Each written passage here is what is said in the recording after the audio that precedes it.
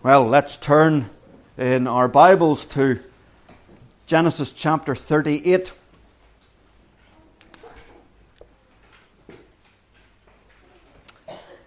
Genesis chapter 38 seems like a rude intrusion into the beautiful story of Joseph. We just started our series on Joseph last week, and here we are, and we're not on Joseph.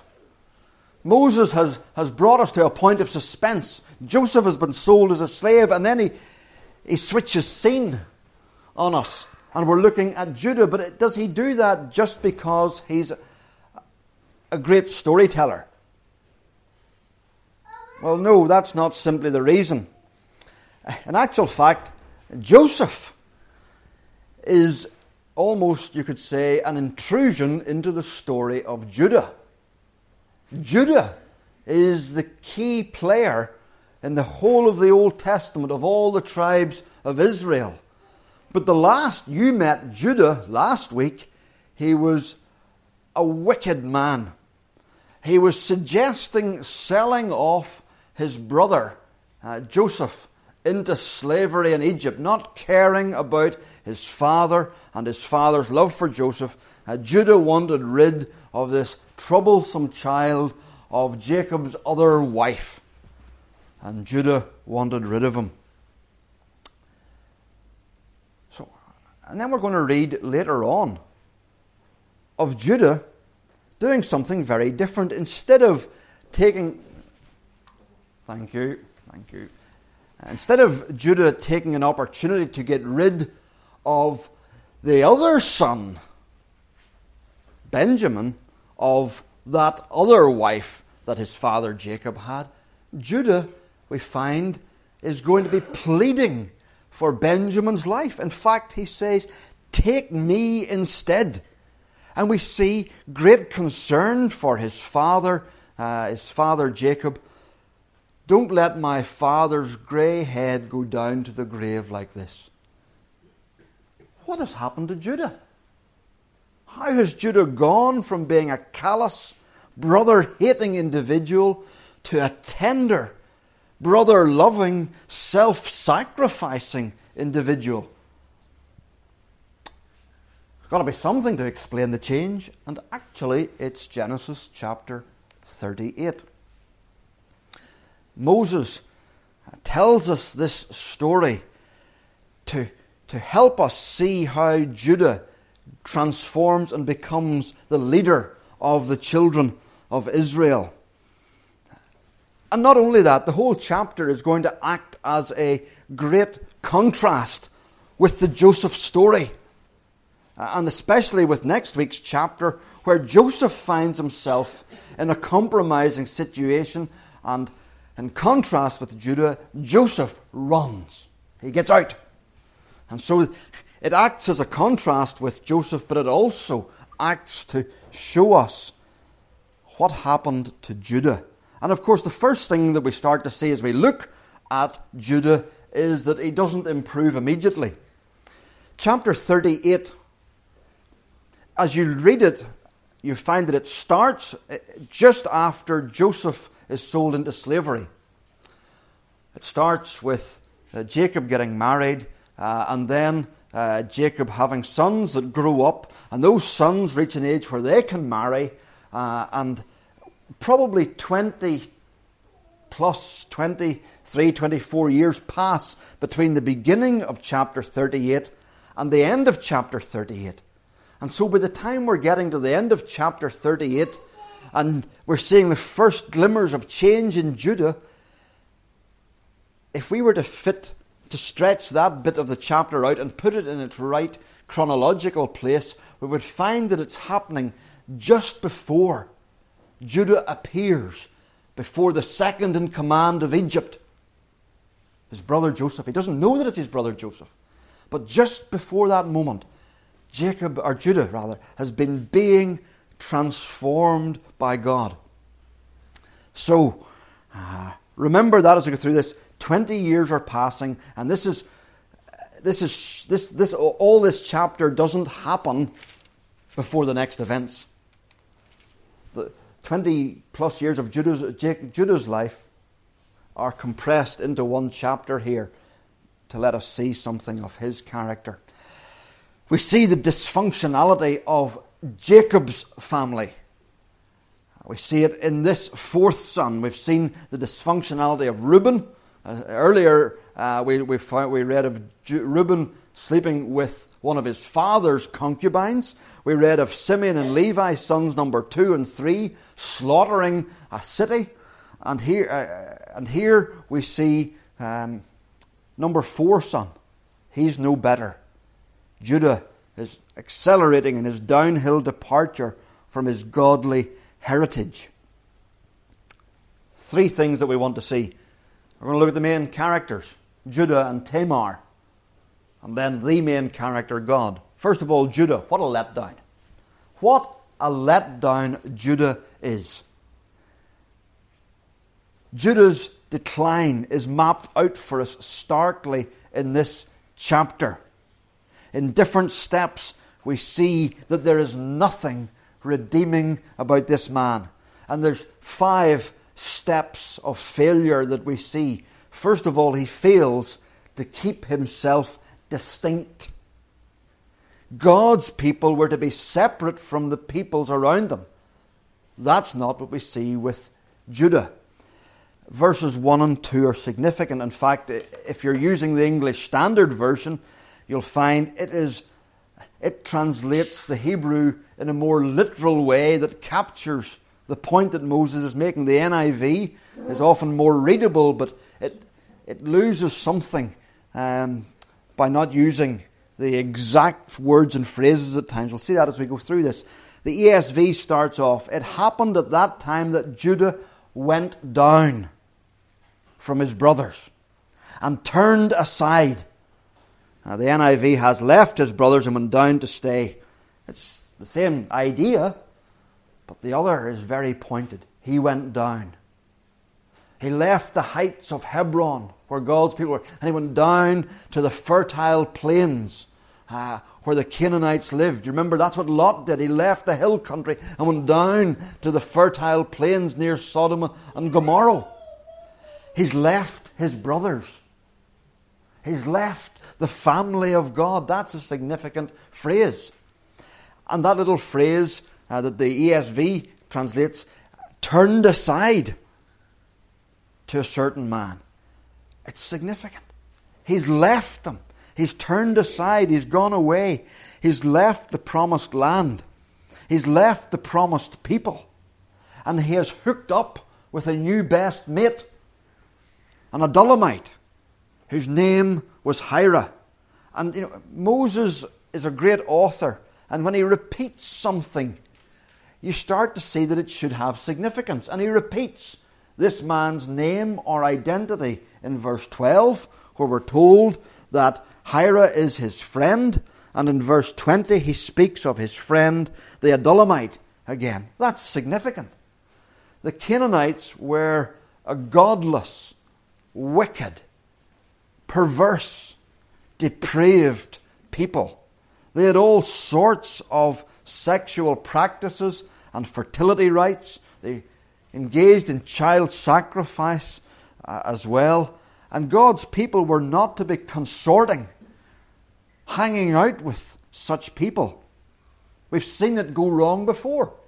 Lot moves his tent towards Sodom, and it's the ruination of Lot. God had said to Judah's great-grandfather Abraham that God would destroy the Canaanites because they were so astonishingly wicked. What does Judah do? Abraham's great-grandson. He goes and he hangs out with the Canaanites. And then we read that he takes a wife from among them. And that's not just a by-the-way comment. If you were one of the children of Israel listening to the history as this is being read to you, about an hour ago in the story, maybe not even that much, you would have had Abraham anguished that his son Isaac might take a wife from amongst the Canaanites. So he sends his chief servant on a 1,000-mile round trip to get a wife from amongst his own people so that Isaac doesn't marry a Canaanite. Isaac's wife, Rebekah, is deeply concerned that her son Jacob will marry a Canaanite because, despite his father Esau had gone and done that very thing and brought great sorrow on the family. And so Rebekah sends Jacob on that same colossal journey to get a wife, not amongst the Canaanites. And here's Judah's son, or Jacob's son Judah, happily marrying a Canaanite woman. And in fact, Moses, again, the very words that he uses highlight, and again the NIV translates it as met and married. But let me give you a more strict translation of the Hebrew words. He saw and took. Does that ring any bells? Saw and took. Well, that's what Eve did. She saw that the fruit of the tree was good, and she took. It's what the sons of men did when they saw that the daughters of men were pleasing. When the sons of God, the believing family line, saw that the daughters of men, the unbelieving family line in Genesis 6, were beautiful. And they took them as their wives. That phrase has baggage, and it's not good baggage. Moses is saying to us, here's Judah doing something he knows that he shouldn't do. He's following his desires, his drives, his passions, his lusts. He's in the wrong place. He's never going to be able to set his desire on something that God would approve of because he's in the wrong place. And here's this dangerous intermingling and loss of identity. And here's a warning for us about who are our friends, who influences us, where do we spend our time, either in the people we hang out with, or the places that we go on the internet, or the places that we go in real life. Who are the people that we spend our time with? Because the great danger is that we take on their habits and values. Who are our closest friends? And young people, here's application for you. Do you see Judah stepping away from the people of God?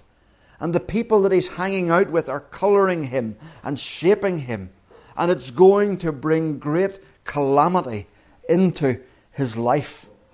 Please, my dear young people, pay careful attention to the people that you are friends with. It's not wrong to be friends with people who aren't Christians.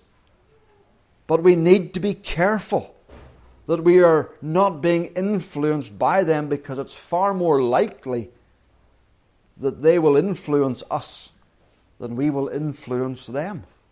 That they will pull us into their ways than we will pull them into our ways. Because they need to see that we are different from them. And our great temptation when we're with them is to tone down our difference. And if we are radically different from them, then they don't want to hang out with us.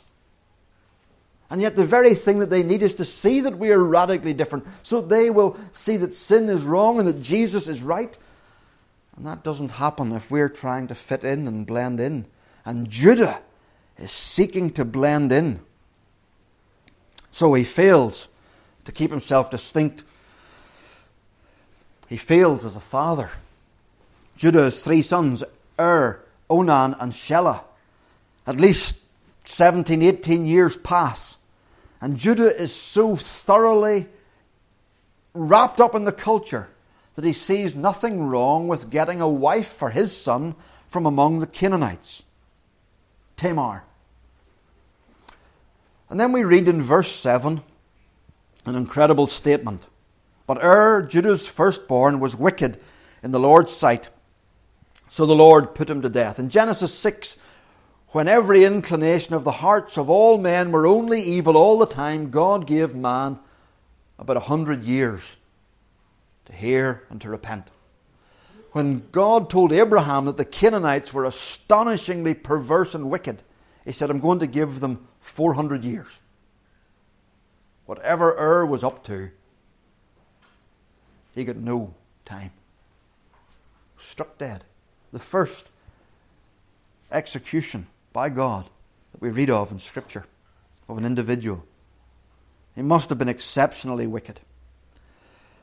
Judah has not passed anything of godliness on to his son.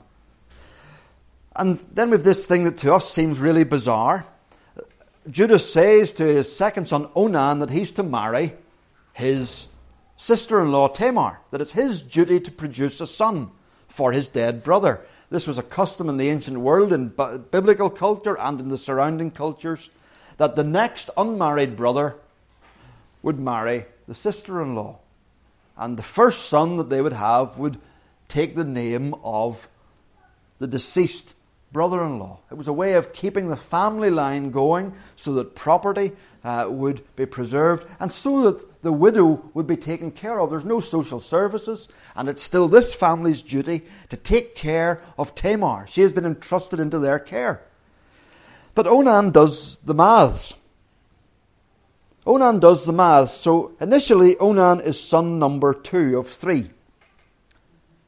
Son number 1 is to get a double portion. 2 gets his share and 3 gets the same share. So what would happen is Judah's property would be divided in 4. Son 1 would get 2 parts. Son 2 would get a part. Son 3 would get a part. So at that rate of going, Onan had 25%. is now dead. So the property will be divided between 2 of them. And if he gets a double share, he gets 66%. It's divided in 3, and he gets a double portion. He gets 2/3. Shelah gets 1/3. Oh, he's gone from 25% to 66%. That's the best investment ever in terms of rate of growth. And he thinks, well, hold on a minute. If I father a child with Tamar, he gets the double portion that should have got of my father's inheritance. I'm back down to 25% again. No, thank you. Not at all. And so he does the maths, and he says no. But that doesn't stop him going into Tamar and pretending to act on behalf of his dead brother. And we're told in verse 9 that whenever he went in, he did this repeatedly. He misused and abused this poor woman. He was meant to be acting for her care. And all he can think of is his own pleasure and financial well-being. What utter wickedness, and God brings judgment on him too. Judah has not instilled any godliness into his children. And you would think that at this point he should be saying to his son, this is wicked and stop it, but there's no record of that. And instead of seriously considering God's judgment on his sons at this point, Judah ploughs on with life. He sees no connection. He took no pause. And here's a lesson for us. We need to heed God's wake-up calls in our lives. We need to heed God's wake-up calls in our lives. Whenever something is happening, we need to listen and learn. We need to check, those of us who are parents, habits and traits in our children that are going to grow and develop into godlessness and wickedness and rebellion. He failed as a father. He fails as a father-in-law as well. He blames Tamar as if she is somehow cursed. He refuses to give her his third son Shelah. He doesn't tell her that. He pretends he's going to do it. But verse 11 gives us an insight into his thought life. How do we know that? Well, something has happened. Judah later on, he has changed and transformed, and he's obviously told his descendants, and it's been passed down to Moses. I said this, but this is what I was thinking. That's what sort of a man I was. And he's not going to support his daughter. In fact, he shoves the woman that had been entrusted to his clan, he shoves her back to her clan, her family. And he deceives her. He casts her off. He airbrushes her out of his family history. He was to care for the widows and the orphans, but he throws her away. He fails as a father-in-law. And then he fails morally. we're meant to be sort of getting to the point where we're seeing Judah's transformation. But it's a long downhill slide, and it's very fast and very black. He fails morally. Many days pass. There's no sign of Judah giving Shelah to Tamar. Judah's own wife dies, and it's now sheep shearing time, and that's a time of festivity, a time of partying.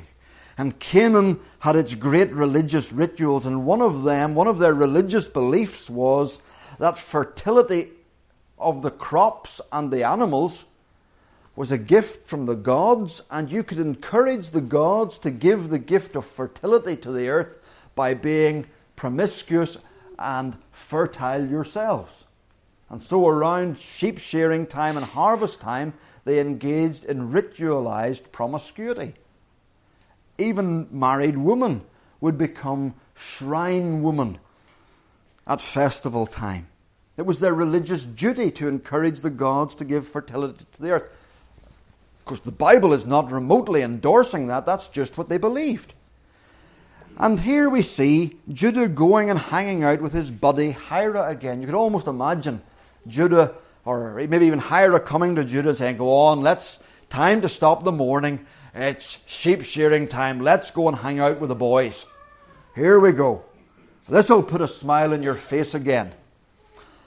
And Tamar, we'll come to her actions in a moment. She puts on a veil to hide her identity, to give the impression that she is one of these shrine women. The whole thing is utterly, utterly questionable. But surely the standout thing in this is Tamar's certainty that Judah would fall for it. What does that tell us about Judah? She thinks, if I go and stand at the side of the road, that's a dead cert. Judah will be over like flies round a honey pot. And sure enough, Judah comes to her. What does that tell us? Was it the talk of the town and the countryside that Judah couldn't keep himself to himself? What a tragic mess for one of God's people to be in. You know, and of course, as far as the Canaanites were concerned, boys will be boys, that's fine. But that's not good enough for God's people. There are many things in the world around us says is fine, but God doesn't agree. And we are called to take our standards from God's word and not the world. And then, fifthly, he fails in his integrity. What a double-talking hypocrite. Do you see it? Oh yes, he's very honest. He wants to make sure the goat gets to her. But 3 months later, whenever his daughter-in-law, whom he has cast off and is living at her father's house, is discovered to be pregnant, he who had wanted nothing to do with her suddenly has an opinion on the matter. Suddenly he's offended for his son's honour. What a hypocrite. The usual double standards of many men. He calls her to be burned to death for her promiscuity. A man who's virtually famous for his. He'd done exactly the same thing. He demands the most severe penalty. I wonder, did he see it as a handy way to get rid of her? This will get that woman out of our lives for good. This is perfect. But what a hypocrite. You know, you see, it's easy to be severe on others, isn't it? For the same sins that we commit. It's easy to be severe. And here this challenges us to check if our lives are marked by any such hypocrisy. Judah, what a letdown. What a letdown. And what a warning he is to us all, but what a warning he is particularly to our young people who have grown up either in Christian homes or coming to church. Judah was brought up in a house that knew God. He knew the ways of God, unlike Hiram and his Canaanite friends. His father was a believer. His grandfather was Isaac. His great-grandfather was Abraham. Yet it didn't make any difference.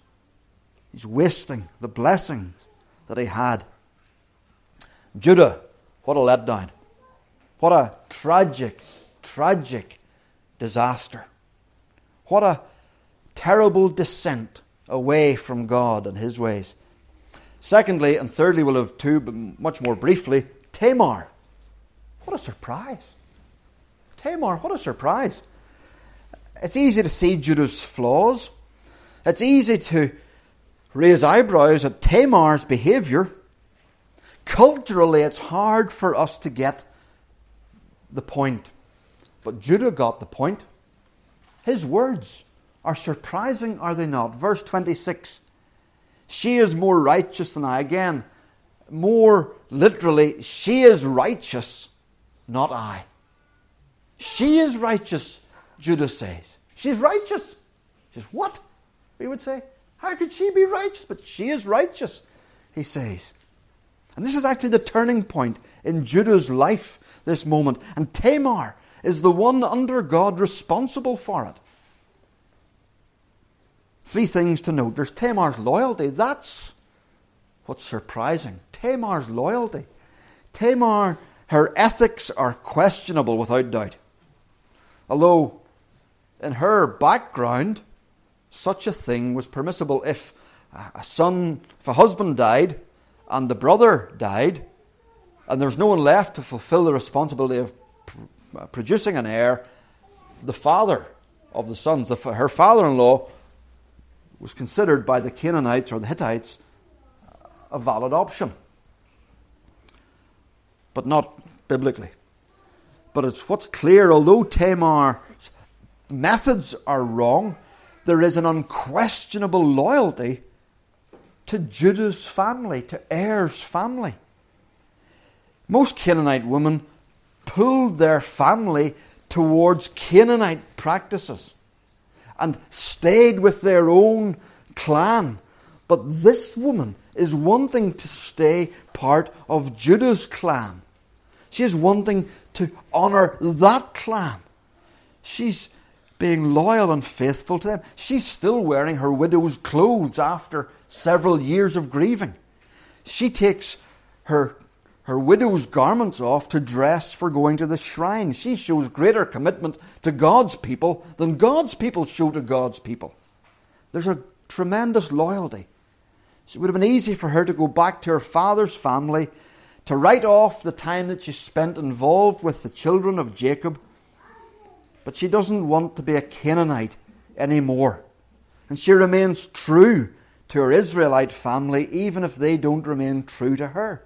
Despite their abuse and their lies and their hypocrisy, she is remaining faithful to them. She's determined to provide an heir for to provide a grandson for Judah. She's determined to stay with these people. And to do so, she risks her life. Make no mistake about it, she's risking her life here. We see that Judah is going to have her burnt alive. She's leaving herself open to the severest penalty of the law. Because although Hittite custom allowed for a daughter-in-law to behave like this way to her father-in-law, if she got caught being a prostitute, which is what she's being accused of, then it was the end for her. And yes, she's savvy enough to ask for Jacob's seal, a clay cylinder that he would have worn around his neck, that would have had his imprint on it in some shape or form, some carvings on it, that he would have used for sealing documents. She asked for his staff. But what if he had said certainly not and just walked off and left her? What if he had beaten her up and left her at the side of the road and she's pregnant and she's got no proof that it was Jacob? She's outstandingly brave. Wrong in her choice of actions, but incredibly committed. And Scripture, then the second thing is, Scripture honours Tamar for this. These people understood it. She's born a Canaanite in the darkest of religious backgrounds, but she's the one that God is working in. And God honours her brave commitment. She's given 2 sons. 2 sons.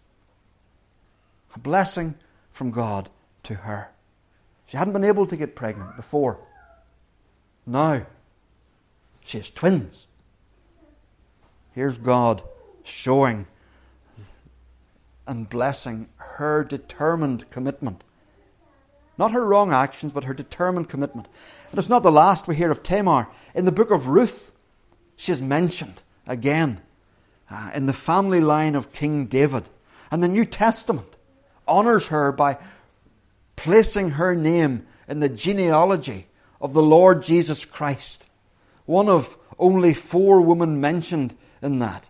She's honoured and exalted. And that's because Tamar wasn't simply loyal and honoured, but she had an impact. She had an impact. Humanly speaking, it was her actions that caused the transformation of Judah. This is a moment where it's a bit like that moment with David and Nathan, where David has committed adultery with Bathsheba. Nathan tells a story about a farmer and a poor man, and the rich man nicks the poor man's sheep and cooks it up for a meal for a rich guest. And David is outraged, and Nathan points the finger at David and says, "You are the man." This is a "you are the man" moment.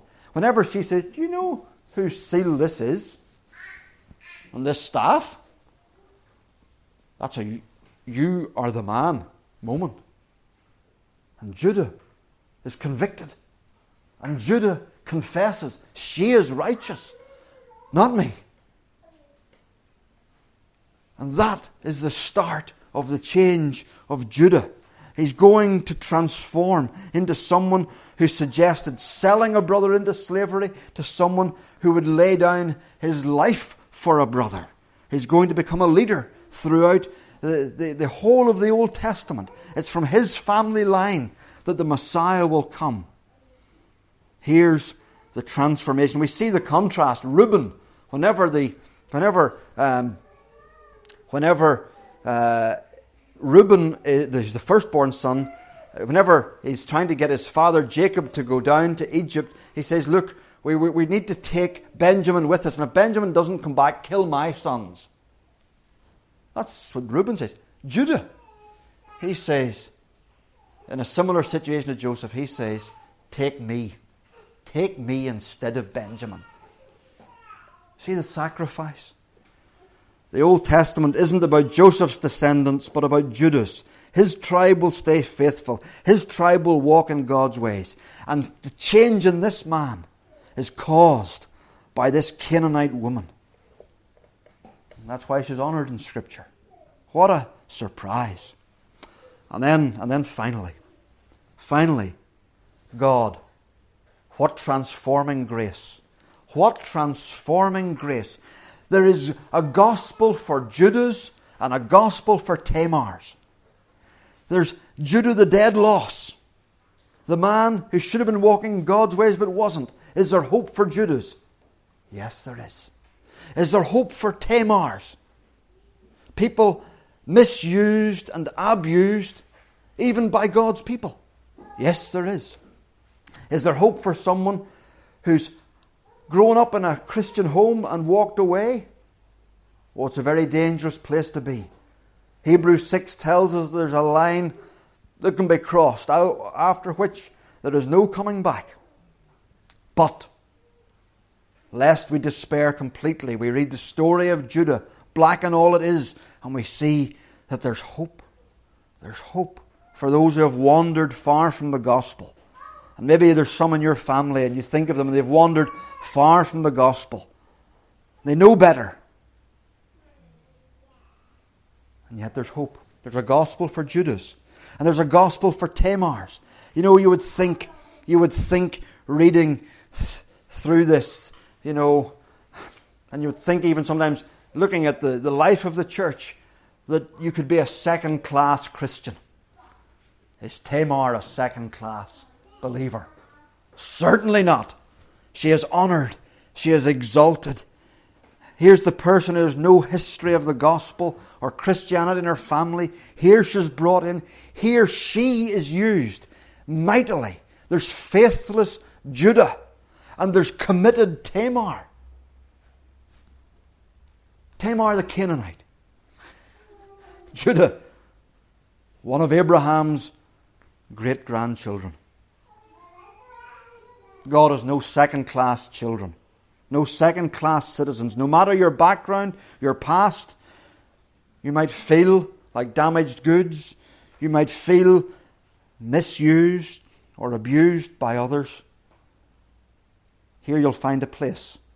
God has a home for you and a purpose in the work of His kingdom. And Tamar joins that list of honoured women in the family of Christ. God makes no difference. Each transformed and redeemed and has a key role to play in God's kingdom. Tamar, Rahab, Ruth, and Bathsheba. God makes no difference, forgiving and bringing in people. The gospel for Judah, the gospel for Tamar, the gospel for you. Here's the gospel of grace. Doesn't matter whether you grew up a Christian in a Christian home for generations. It doesn't matter whether we've made a mess. It doesn't matter whether we've been sinning or sinned against. There is grace, forgiveness, cleansing, transformation, and purpose. What grace. What amazing grace there is in God. And you know, it's incredible to think that our Saviour comes into a family line. He's so determined to identify with lost, sinful people in His rescue of them. He comes into a family line that has got Canaanite blood, Moabite blood, Hittite blood in it. It runs through His veins as if He says, I've come here to identify with sinners, to rescue them, to show mercy to them. What a Saviour we have. So as we look at this unsavoury passage, let us go away from here warned, lest we repeat the mistakes of Judah. Let us be amazed at grace, that God has intervened in our lives, and that God can intervene powerfully in the lives of others and transform them and bring complete change out of utter mess. And let's be filled with hope for ourselves and for others. You would have written Judah off, wouldn't you? You'd have said, Tamar, there's no hope for her. But God wasn't finished. And God has had the last word. And one day you'll meet Judah and you'll meet Tamar in heaven, because God's grace is powerful and transforming. Amen. Let's, if we're able, stand as we come to God in prayer.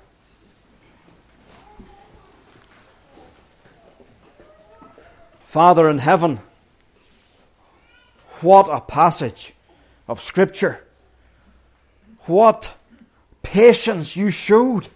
And we marvel at the patience that you have shown to us. And Father in heaven, we marvel at the transformation that you're working. We don't see it finished yet in Judah, but we see the seeds of it sown, and we're going to see for the next hundreds of years the change that came about because of this chapter. And Father in heaven, we thank you that you are not a God who is easily dissuaded to give up.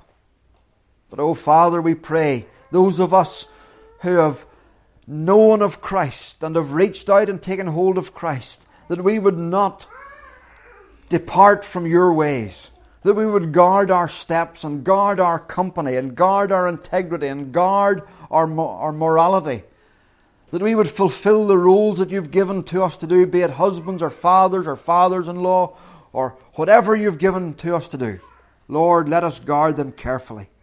And Lord, we pray for those that we know, that we might be inclined to give up on, that we might be inclined to think they're too wicked. Even people who have grown up in homes where they've heard what's right and wrong and know the gospel. Lord, we pray that you would work in their lives and draw them to Christ. Father, we praise you that in your family there are no second-class children. In your kingdom there are no second-class citizens. But we are honoured and exalted because Christ has rescued us and you have adopted us. Help us to live like your children. We ask in Jesus' name. Amen.